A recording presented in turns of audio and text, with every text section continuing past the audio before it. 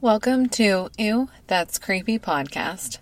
This week, the twins will be sharing a two-part true crime story that spanned decades. Melissa will start by telling the story of Marlene Oakes, a young mother who went missing following a shocking revelation. Jackie will continue part 2 next week by revealing what happened to Marlene and how far her family will go to fight for justice. Please be aware that this episode will discuss violence, sexual assault, and pedophilia. Listener discretion is advised.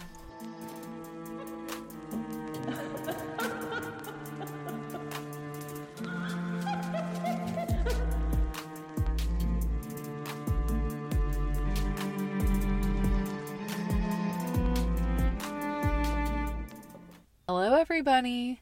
Welcome back to Ew, That's Creepy podcast. You know who it is. It's Melissa and it's Jackie, the twins, here to bring you another creepy-ass story. And we are continuing the true crime today. We have a new theme and, well, I guess it's not really a theme. We have 2 special episodes for you guys. Yeah, and Jackie and I don't believe we've ever done this. We have I remember each of us did a 2-part episode. How can I forget about Roland? Oh my god. That's still, honestly, might be my favorite story. And not just because I did it. Like, that story is messed up, but it also is so crazy. No, that's one of my favorites. If you guys don't know what we're talking about, go back to the Roland Petra episode. It was a 2-parter that Jackie did. Yeah. We won't say anything more, but it's like insanity. Yeah, one of my literally actual insanity. And yeah, one of my favorite episodes that we've done. But today didn't we do the Fox Hollow Farm? We did the crimes and then the ghost stuff. Oh my gosh, that was like seriously one of our first episodes that we've ever done. That was pretty iconic too. That guy pissed on everything. Oh my god, why was he literally pissing on everything? Serial pisser. Oh my god. Anyway, so basically Jackie and I am going to be telling part 1 of this little tale today. Jackie is going to be telling part 2. And this is also kind of a special little episode because we wanted to do something together since last week was our 100th episode. We thought it would be only fitting for the 2 of us to, do a little twin 2-part episode. A little twin tale. And this also ties into Mother's Day. It's kind of sad to say, obviously, because we're talking about a true crime case, but it does tie into Mother's Day and just like a mother's love, what she would do for her children, and at the same time, what children would do for their mother. So, like the unbreakable bond between mother and children and just that indescribable type of like love and connection. That's the good thing we can talk about in our stories. Yes. So let me just get on into it. I will be telling part 1. Jackie will be telling part 2. And we are going to be talking today about the story of Marlene Oakes. And this is an OG episode of Forensic Files. This is the first time I heard this case. I believe it's also on Cold Case Files. Yeah. So you might have seen it. You might be familiar. It's a really good episode of Forensic Files too, though. It definitely is. And this story took place in 1980, but it centers around a couple named Marlene and Bill Major. Marlene, maiden name Oakes, and this couple. So let's just take it back to the beginning. Marlene was born Helen Marlene Oakes on December 7th, 1955. She obviously went by her middle name Marlene instead of Helen. And when Marlene was just 16 years old, she married a man named Bill Major. William Alexander Major went by his nickname Bill, was born January 6th, 1944, so he was 11 years older than Marlene.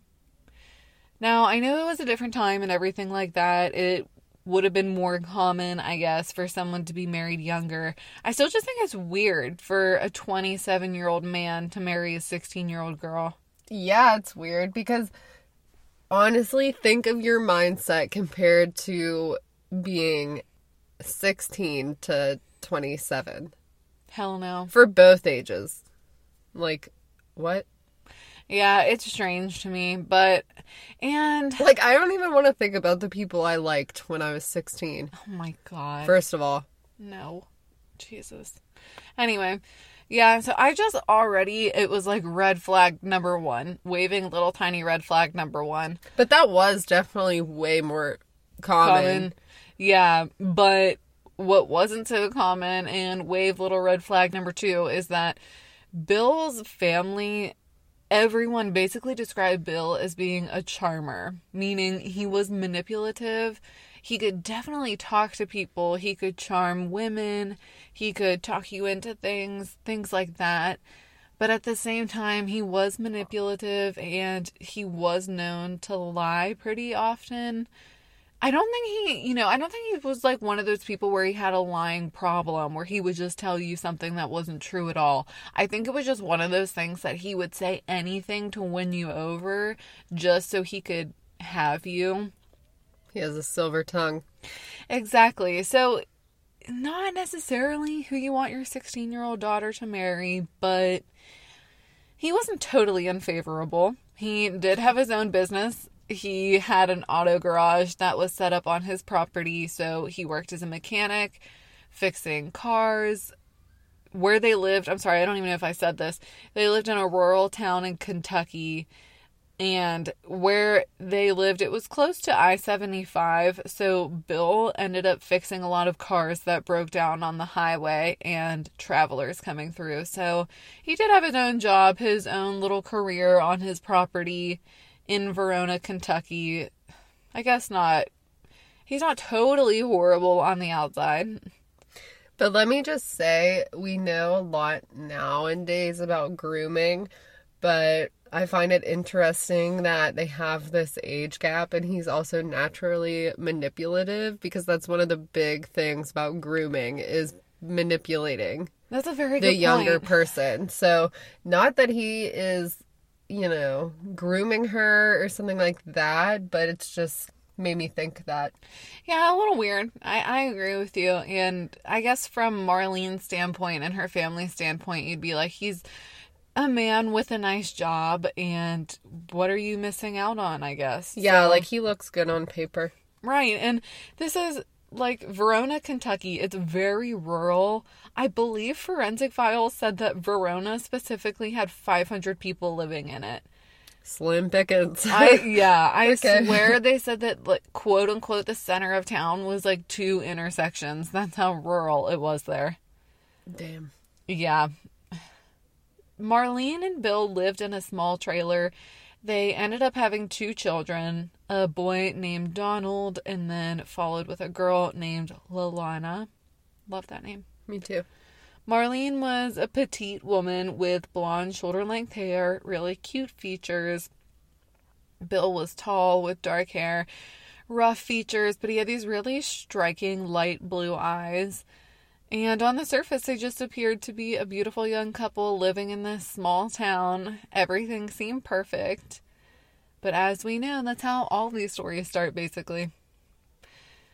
Verona is a pretty small conservative town, and before you know it, well, it was actually about, I think, 10 years into their marriage before they started to run into troubles, and there were some rumors going about the small town.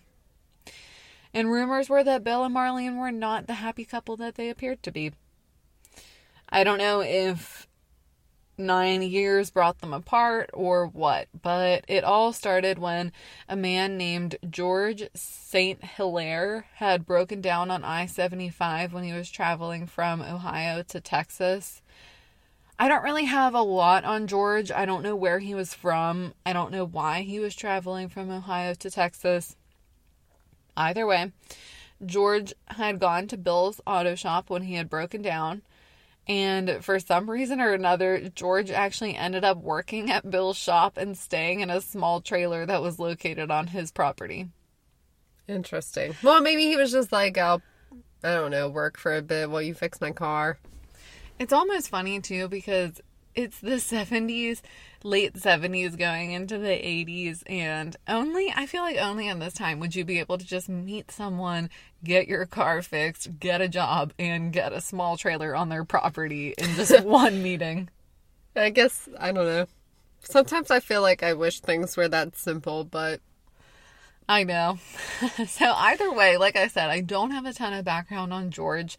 And they didn't either. Yeah, clearly they didn't. I don't know how that came to be, but that is the situation that ended up happening. George started working at the auto shop with Bill and lived in a small trailer on their property. And I'm sure you guys can guess where this is going. George begins living on Bill and Marlene's property. He gets closer to the two of them, gets to know them, everything like that.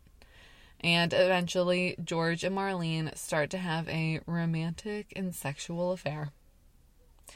However, friends and family of the Majors would later tell police that Bill knew of the affair between George and Marlene, and he actually encouraged the affair. What?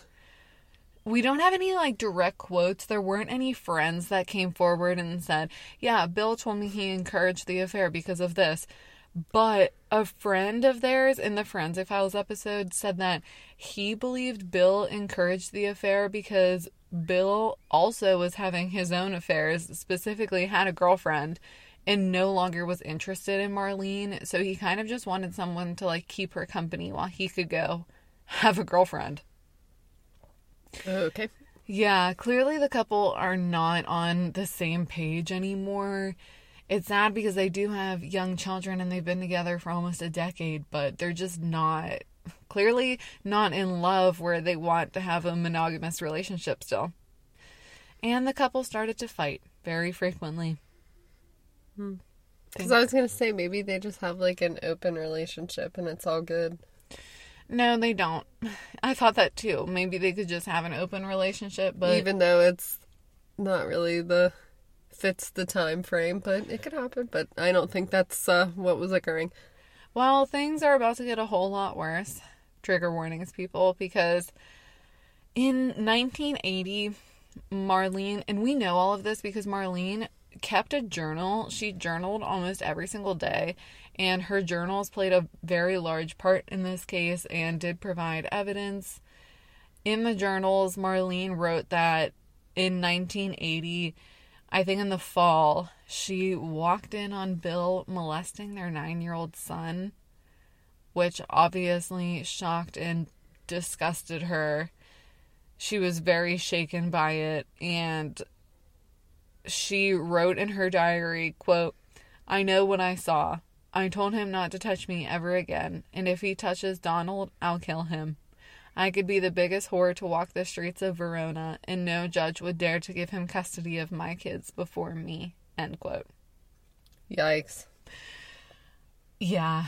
When Marlene saw what had happened, whatever was going on between Bill and Donald, it was immediately, I am leaving you, I'm filing for divorce, and there was no talking about it. There's no, we're going to make it work. Nothing. She was done, and Mom of the Year for that. I mean, I could not imagine hearing, a lot of the times a child speaks up when they're being sexually abused. I could not imagine seeing it with your own eyes. It truly would be hard not to lash out at them in that moment. Yeah, and it's clear by her diary, she was just disgusted with Bill at this point.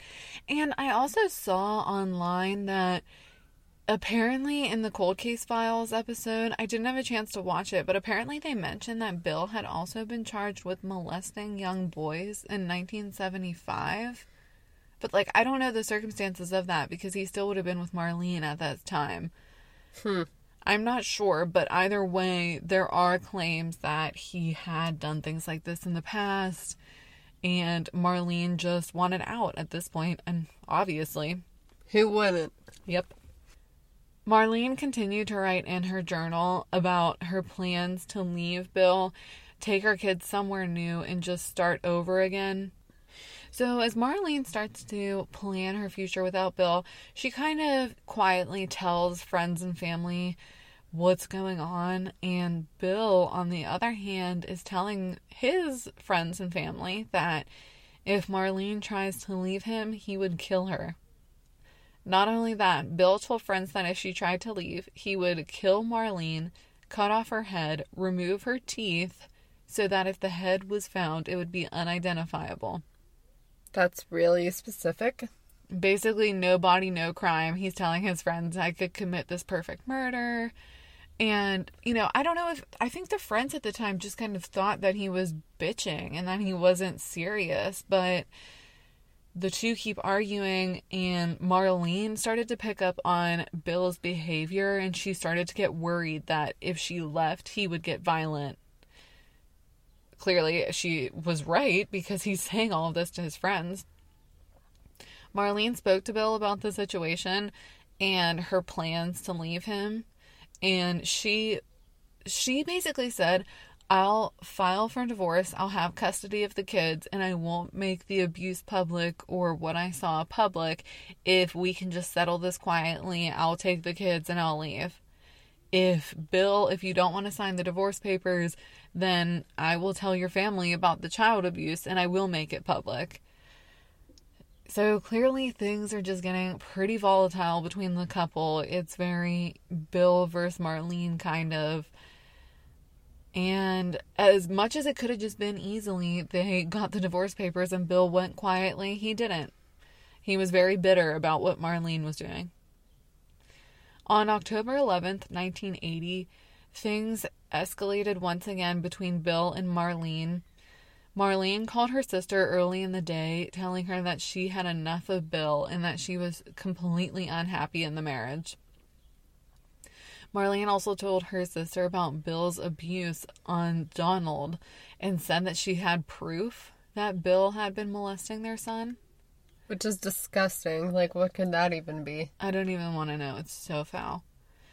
But Marlene told her sister that she kept the proof somewhere safe where her husband would never find it, and she didn't even want to say where it was over the phone. Wow. I know. And this is in 1980 when phones, when it's this day and age when you think anyone could be listening. That's the level of paranoid she was. Yeah. Marlene had also decided to give her diaries with all of the information to George, who she was still seeing. And she told George and her sister that if anything were to happen to her, it would be at Bill's hand, and they could find basically the cause of what had happened in her diaries. This is so serious. Like, if that were you, I would be pissing every night. Like, I would be so uncomfy of you being in the home. Yeah, and I think for Marlene, she's in this really hard spot where I think she was really frightened of Bill, but at the same time, she was just hoping that he would sign the papers quietly. She wouldn't have to go to police, because if she does go to police, she kind of has to tell them. Yeah, why she's scared. Exactly. So she's just put in this really hard spot. And if I bet you any money, if she moved in with someone else, I know in some states if you move out and you're married, that's considered abandonment of the home and your stuff. So that can also put you in probably just put her in a bad position where she felt like she couldn't leave, but she knew something bad was coming. Very good point. I didn't even think about that. That same night on October 11th, Bill and Marlene got into a second heated argument. Marlene called her sister again that night and was telling her that they were in this super heated fight, and she was very upset by what was going on. The fight later became so intense that George, who also was living on the property, left around midnight so that he would no longer hear it and just get some peace from the two of them. Okay, I understand that, but also, she told you that... Mm-hmm. And George, since he still lived on the property, I'm pretty sure he also had spoken to Bill, who said that he wanted to kill Marlene. Yikes. I mean, he's also in a rough position, though, too. Because Yeah. what's he gonna do? Just go up and knock on the door? I don't know. Right. I mean, I don't know if at that point you could call the cops for, like, disturbances and things like that. Yeah, it's much easier said than done because And in hindsight. And he's the one living on their property. It's Yeah, just, working for him. yeah. So George decides to leave. He leaves around midnight, and when he returns around 3 a.m., he just notices that the trailer looked chaotic. I don't know if he could see inside or if he could just tell by like the way things were arranged, but he could just tell that the fight had clearly continued and escalated. So George, he sees the chaotic trailer. He sees Bill outside at 3 a.m. and he just is thinking, what the hell? Something doesn't seem right. George goes over to talk to Bill, and Bill is alone. Marlene's truck is no longer there. And when George asks what was going on, Bill explained that their fighting was so intense that Marlene left and took the kids with her. And he basically is already painting this picture that Marlene like abducted his children and kind of like that. And George at this point did believe Bill because Marlene had told him shortly before that she was planning to leave and take the kids. So he just thought, okay, she left for the night. You know, it seems like it would line up. But why was he outside? I don't know. Like, that's what doesn't fit in that little scenario. Like, okay, then, like, why are you not in your home? To cooling off. Yeah, I don't know. To cool off, sorry. To cool. He's like a rotisserie chicken. Like, cooled off for a while, and then he can be put back in the home. Oh my god, I'm dead. Basically, yeah, I honestly don't know. And I'm like, imagine pulling into, it's dark and you're in a rural area and you just see Bill out there at 3 a.m. in front of this chaotic trailer. Just creepy. And you're having an affair with his wife, who's no longer there. Yeah, but he didn't give a fuck. I know, it's just like that probably makes George feel even more uncomfortable, though. True. He's probably like, oh my god, Like, am I nuts? yeah. And yeah, I mean, at that point, George was kind of just like, okay, I think this is weird, but I'm not. What else can he do? Marlene's truck what am is I gonna gone. say? Yeah, Marlene's truck is gone and the kids are gone. So he's kind of just like, I mean, all right, man. So 2 days after he had spoken to Bill, George ran into a neighbor close to the property. And the neighbor actually had told George that the two children, Donna and Lalana, were dropped off at their house the night of Marlene's when she was last seen. And another neighbor told George that Bill stopped by randomly and gave them a lot of firearms that he owned and was asking them about buying some property from him because he wanted to return to his home state of Rhode Island, but didn't explain why. That's not sus. And literally left the kids at the neighbor's house for 2 days. Yeah. Okay. When George hears all of this, he just knows something is wrong. Bill is lying and something had to have happened to Marlene. George knew that Marlene would never leave her children alone, and especially considering how tumultuous their relationship was with Bill, she would never just leave and be fine with them being at the neighbors for 2 days. With all of that, George called the police, told them everything, and said that he was very worried about Marlene and what could have happened to her. It's disputed whether Bill called the police at all. I read in one article that he did, and I read in another article that he didn't call at all, and George was... I don't know if maybe George was the first person, but either way, it's still sad. Like, George is calling and more concerned than Bill, her own husband. Yeah, and I mean, his story was ass from the minute that George showed up and he said that Marlene took the kids. Because you lied to the only person that could have given you some sort of alibi. Yeah, I don't know if he just thought because the car was gone that people would believe him. I have no idea, but a few days after Marlene was last seen, police came to the Major property and did their own investigation. And early on, things seemed to be strange. It wasn't just this runaway case. And the first thing that made them believe that was that Marlene's truck was missing, but her driver's license and all of her belongings were at home, and her medication was at home and all of her clothes. So if she had ran away, she took literally nothing with her. And I don't believe that she took any cash or had cards. Police definitely doubted Bill's story that Marlene just left town. He was still saying, she left in the heat of an argument, and at first they were like, maybe, but then after they saw that her belongings were there and everything, they just thought, no, why would Marlene just abandon her kids when the whole reason that they were fighting was because of what was going on with the kids and stuff? Yeah, makes no sense. Police decided to search the property for any traces of Marlene. They found nothing. They also searched through town and local areas to see if she was just hanging out somewhere, but they still found nothing.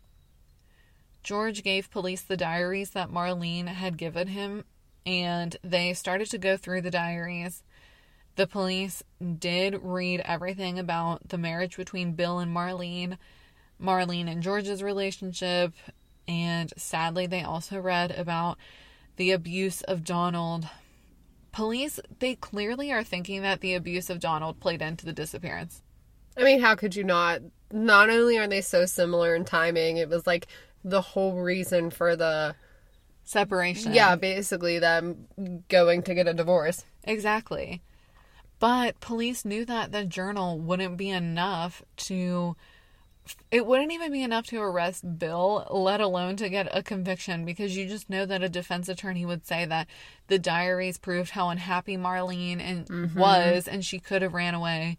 Or they could just say it's her word against his. And if he says, no, I didn't, you can't just use a diary with someone's word to fully arrest and convict someone else. Yeah, I get it. At this point, police are thinking Bill and George are the two main suspects. It had to be one of them. First of all, they both had a relationship with Marlene, and they both live on the property where she was last seen. Who's to say either of their stories are accurate? Maybe they're in on something together. Police don't know. Police asked both Bill and George to come down to the station for a good old polygraph test. And guess which one of them had a huge issue with that? I don't think it was George. Exactly. Bill at that point becomes very uncooperative, and he denied taking any sort of polygraph test, and he never went down to the station again. A few days after he denied taking the polygraph test, police got word that Bill had packed up his remaining belongings and moved with his children to Rhode Island. That's not sus.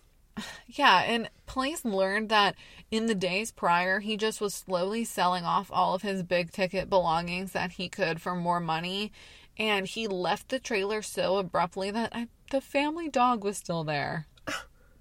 I know. I imagine someone took care of the dog because, George was still on that property, but yeah, still, that's true. People are just saying, that just shows how fast he left and how he really just didn't care. You're just uprooting your kids' lives. You don't care. And he moves them back to Rhode Island. I feel like he's like a psychopath or like a sociopath or something. It seems like he has absolutely no emotions for the children, anyone except himself. Yeah, and you'll have to confirm in part 2, but I'm pretty sure too, in one article I read, they definitely said that the city he moved into was a crime-ridden city when they were living in rural Verona, Kentucky. He moves them to a city. It just really, he didn't care. It's just horrible. Bill packs up everything, takes and the first kids. of all, sorry, let me just say this. And first of all, that is something that I feel like people say a lot when a family member goes missing, is that they don't want to move because if the person came back, they're going to go to their home. So it's just why would you move? If she would ever come back, she would have no way to find you or the kids. Girl, I didn't even think about that. And it's the 80s. She can't just call, You have your investigative cap on right now. Girl, I am an investigative cat because I am so into this story. I want to be prosecuted myself. I'm just so into it. Oh my god, Sherlock Holmes. Literally. Sherry Holmes. Charlene Holmes. Like Marlene. Yeah. Oh girl. Yeah. I'm dead. So Yeah, Bill just picks up everything, takes the kids, relocates to Rhode Island in late 1980, like literally 2 months after Marlene went missing. And by 1981, Bill already found a new woman and got married.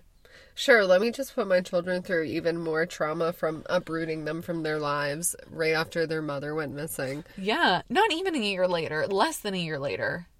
And this is where the story could have ended if it wasn't for a few very brave individuals who had the heart to stand up for what is right, and some people that you wouldn't really expect. But Jackie is going to tell us more about that in part 2.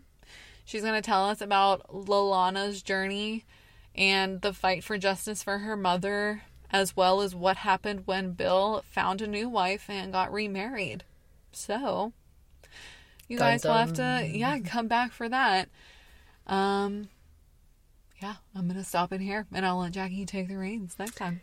That was a good place to stop, though, because this story really, I feel like, is like not two separate stories, but the same story from two separate eyes.